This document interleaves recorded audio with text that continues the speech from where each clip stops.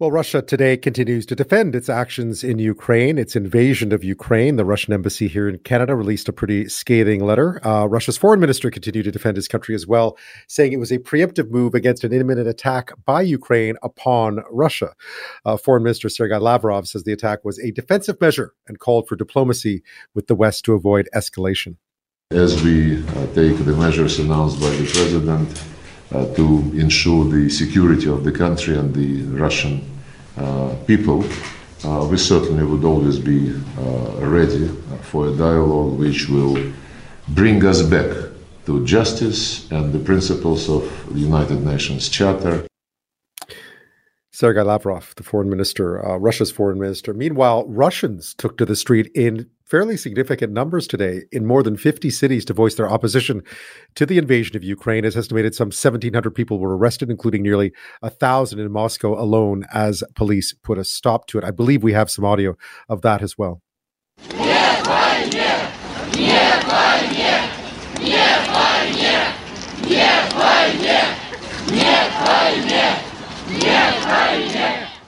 Again, it takes a lot of courage to protest in Russia. Having witnessed it myself, it takes a lot of courage to go out on the street. So many people today, again, some 1,700 arrested, nearly 1,000 in Moscow alone. So has Vladimir Putin underestimated the opposition to this invasion? Will it last? Does he care? Joining me now is Kathryn Stoner, a senior fellow at the Stanford University Freemon Spogli Institute for International Studies and author of Russia Resurrecte. Welcome back. We spoke very recently when we talked about what if, and now I suppose we're going to talk about what now? Have you been surprised by what's unfolded in the last 24 hours? I don't know anybody who hasn't been surprised. I think even, this is the worst case scenario. The sort of more optimistic or hopeful scenario was that this invasion would be limited to the Luhansk and Donetsk, so-called People's Republics, those two provinces in eastern Ukraine. But this has obviously gone far, far beyond that to a full invasion of the country, and evidently an effort to try to decapitate its democratically elected government. You spent a long time watching Vladimir Putin. What calculation has he made here, and do you think it can be changed? I think the calculation is that they'll use overwhelming force. The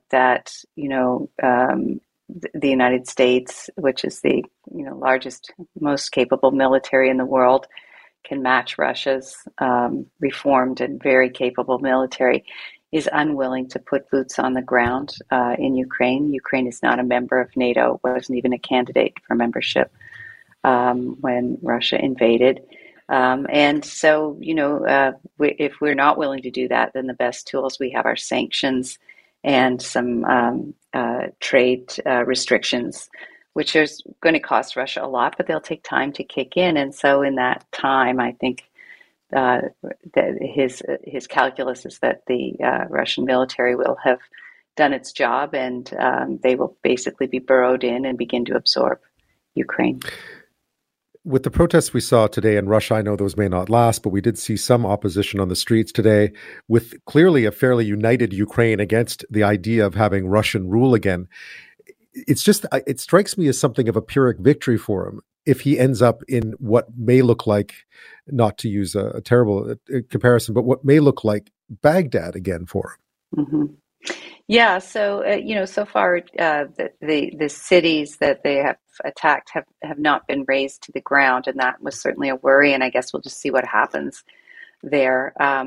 In terms of the protests in his own country, I actually thought your question was going to go in a different direction. Those are quite encouraging. I mean, 50 cities across Russia, 1,700 arrests. So you can imagine that the multiples of that were on the street. So that's a lot of people. They did, the government did anticipate this, and my own sources have told me that there were National Guard or anti-riot troops in some places in Moscow appeared before the actual protesters did. So, right. Evidently determined to repress those as much as possible. But there could be enough people in Russia who are waking up to this and beginning to call it the Kremlin's war, not Russia's war. And it is a big risk for Mr. Putin domestically, I think. We'll see how much repression he's willing to use, but can't shoot them all. No, agreed. And one of the things, I mean, clearly Russia's view of Ukraine is not one of a lethal, sworn enemy. I mean, they've always, I remember one of the things that struck me the last time I was in Moscow was that people kept taking us to Ukrainian restaurants, or Georgian restaurants. But there is a bond between those two countries, and one wonders whether Russians can be brought over, can be won over, that this is a just war if it starts to drag out and there are people, there are dead soldiers are coming, there are deaths and so on. Yeah, and that will happen, of course. But the most of the media is state controlled, so how much the Russian public gets to see that unless they see it on the internet, and there is good internet penetration across the country, so some will definitely see it there. That is, that the sort of bond between Ukrainian and Russian people was something that Vladimir Zelensky, the democratically elected president of Ukraine, did point out in his short speech yesterday, where he began in Ukrainian and then he switched to Russian and addressed the Russian people directly and said, you know us, we're not aggressive, that we're not Nazis. And he mentioned that his grandfather actually fought for the Soviet Union in the Second World War. He himself is Jewish, so it is hard to be a Jewish Nazi. Yeah. But he is also a comedian. He had a very, very popular television show called Servant of the People, and that broadcast into Russia. So, Russians will know him. It's almost, I'm not quite like seeing Jerry Seinfeld or Larry David, but a little bit like that, his relationship with the Russian audience as well. We'll see if this makes any difference, but how long the Russian people believe this line out of the Kremlin that there are Nazis and there's genocide being committed in Ukraine, I think is a very, very open question. And Mr. Putin may be, taking a little too much risk, may have gone too far this time. Do you sense that the sanctions that have been announced so far will do anything to put pressure on Vladimir Putin from really the only people who could effectively, put a lot of pressure on him, which is people around him? Mm-hmm. So we don't see evidence of that just yet, and this will take some time to kick in. These are really very, very far-ranging sanctions, especially what was announced today, really unprecedented for especially an economy this size. That actually the Russian economy is about the size of the Canadian economy. Geographically, Russia's bigger than Canada, but it's the largest country geographically in the world. But it's not a small economy. And what they did today was essentially economic warfare. It's really dramatic, powerful, very aimed at some of the biggest financial institutions in Russia. This is going to affect regular people as well as very wealthy people who have already been prevented from easily accessing any assets they have in the UK or in the United States. So I don't think that the sanctions are designed to stop him, but they may stop going much further if there is some pressure put on him either by folks around him immediately in his small circle, or more Russian people out on the street, which Putin really hates, does not like that. But it's hard to protest in Russia. You have to be very brave to do it, but there are very, very many thousands of brave people across Russia willing to do it today. It was impressive. I've been to a Russian protest, and I was obviously coming from a place like Canada. I was shocked by how fast and how violently it was broken up, or at least how methodically and violently it was broken up, because there was nothing chaotic about it. It was very organized and very quick. When you look at the sanctions themselves, I guess the one thing that always comes to mind is is there enough do they have enough left now to continue? Are there more sanctions to come if Putin goes further?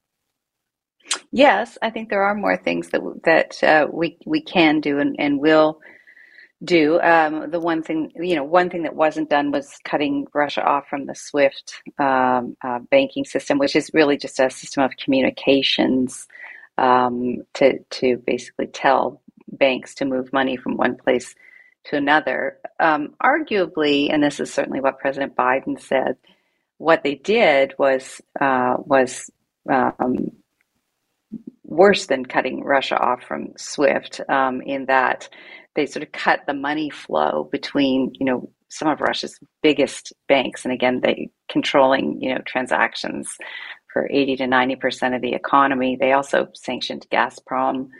Gazprom has banks under it. It has media companies under it. So it's pretty far-reaching what they did today. They were also giving more support to the Ukrainians. I think Canada is doing the same, giving them more lethal weapons to defend themselves.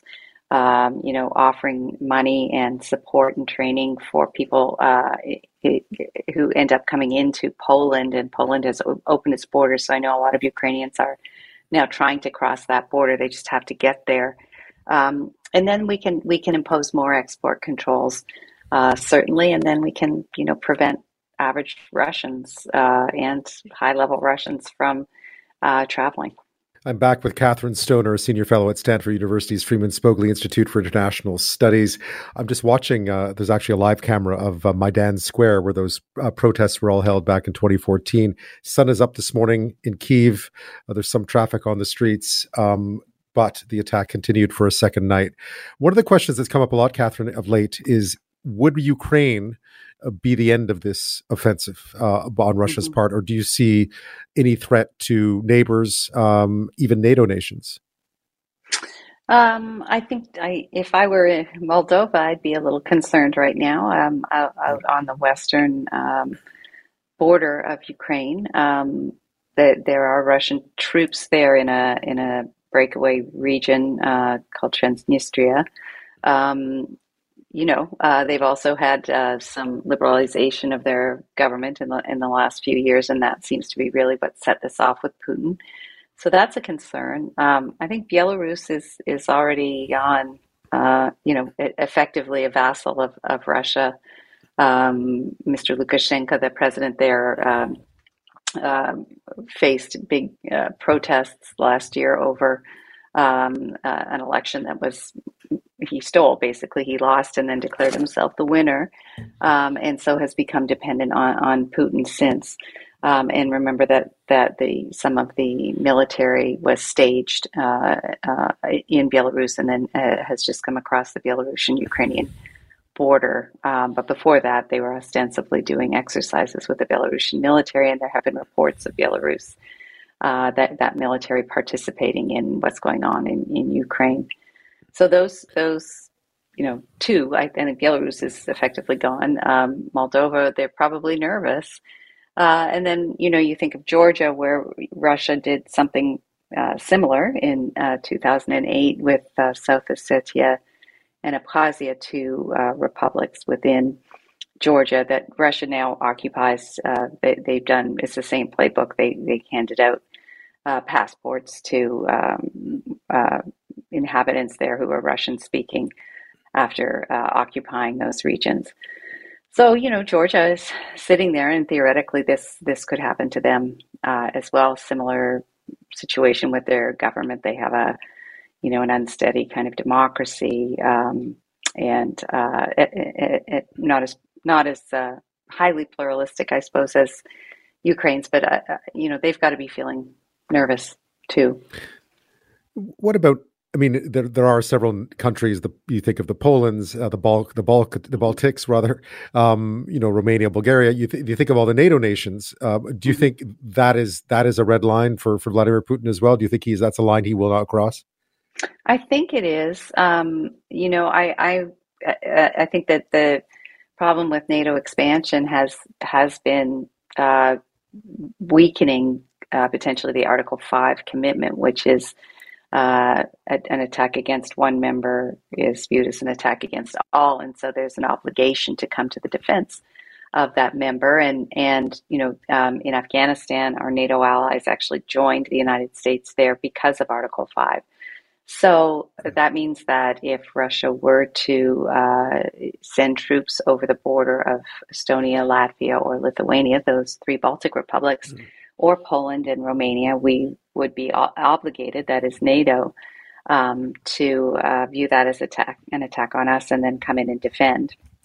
I think that Mr. Putin still thinks that there's credibility in Article 5, especially when it comes to the Baltic republics, the Baltic states, Latvia, Lithuania, and Estonia, that have also been independent now for over 30 years since the collapse of the Soviet Union.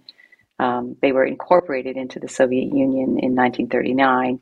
So argue, that anyway, we would theoretically, yes, NATO would be obligated. I don't think he would risk that. Because we may well send troops in, and certainly we're sending more NATO forces to those areas and to Poland and Romania just to try to deter. But if the Russians wanted to do that, certainly they could. But there is the Article 5 commitment, which isn't there for Ukraine. As a last question, I mean, where do you think this stops now for Russia?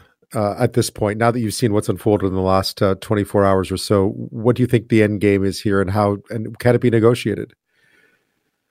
I don't think so. I think the end game is to topple this government, to change the political system in Ukraine from democracy to a controlled political system that is a puppet of Putin's government.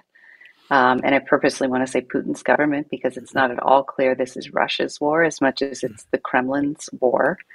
And I think, there is a possibility he may have overplayed his hand with his own people. And he's really, shown himself quite willing today to use repressive tools, as you mentioned at the top of this segment, that 1,700 people had been arrested, and most of those in Moscow. 50 cities protesting. That's pretty brave. And so we'll see, if there's strength in numbers, if more people come out onto the streets, that may, slow this down, potentially stop it. But I think the goal here is pretty obvious, which is to completely try to absorb Ukraine. And Kathryn, always interesting that your source is telling you that police were there before the protesters were. That, of course, these are being announced on social media, I believe. So that's how these rallies are being put together. So, or at least these protests. So presumably police are watching those very closely as well. Kathryn Stoner, is always a pleasure. Thank you so much for your insight tonight. Thank you for having me.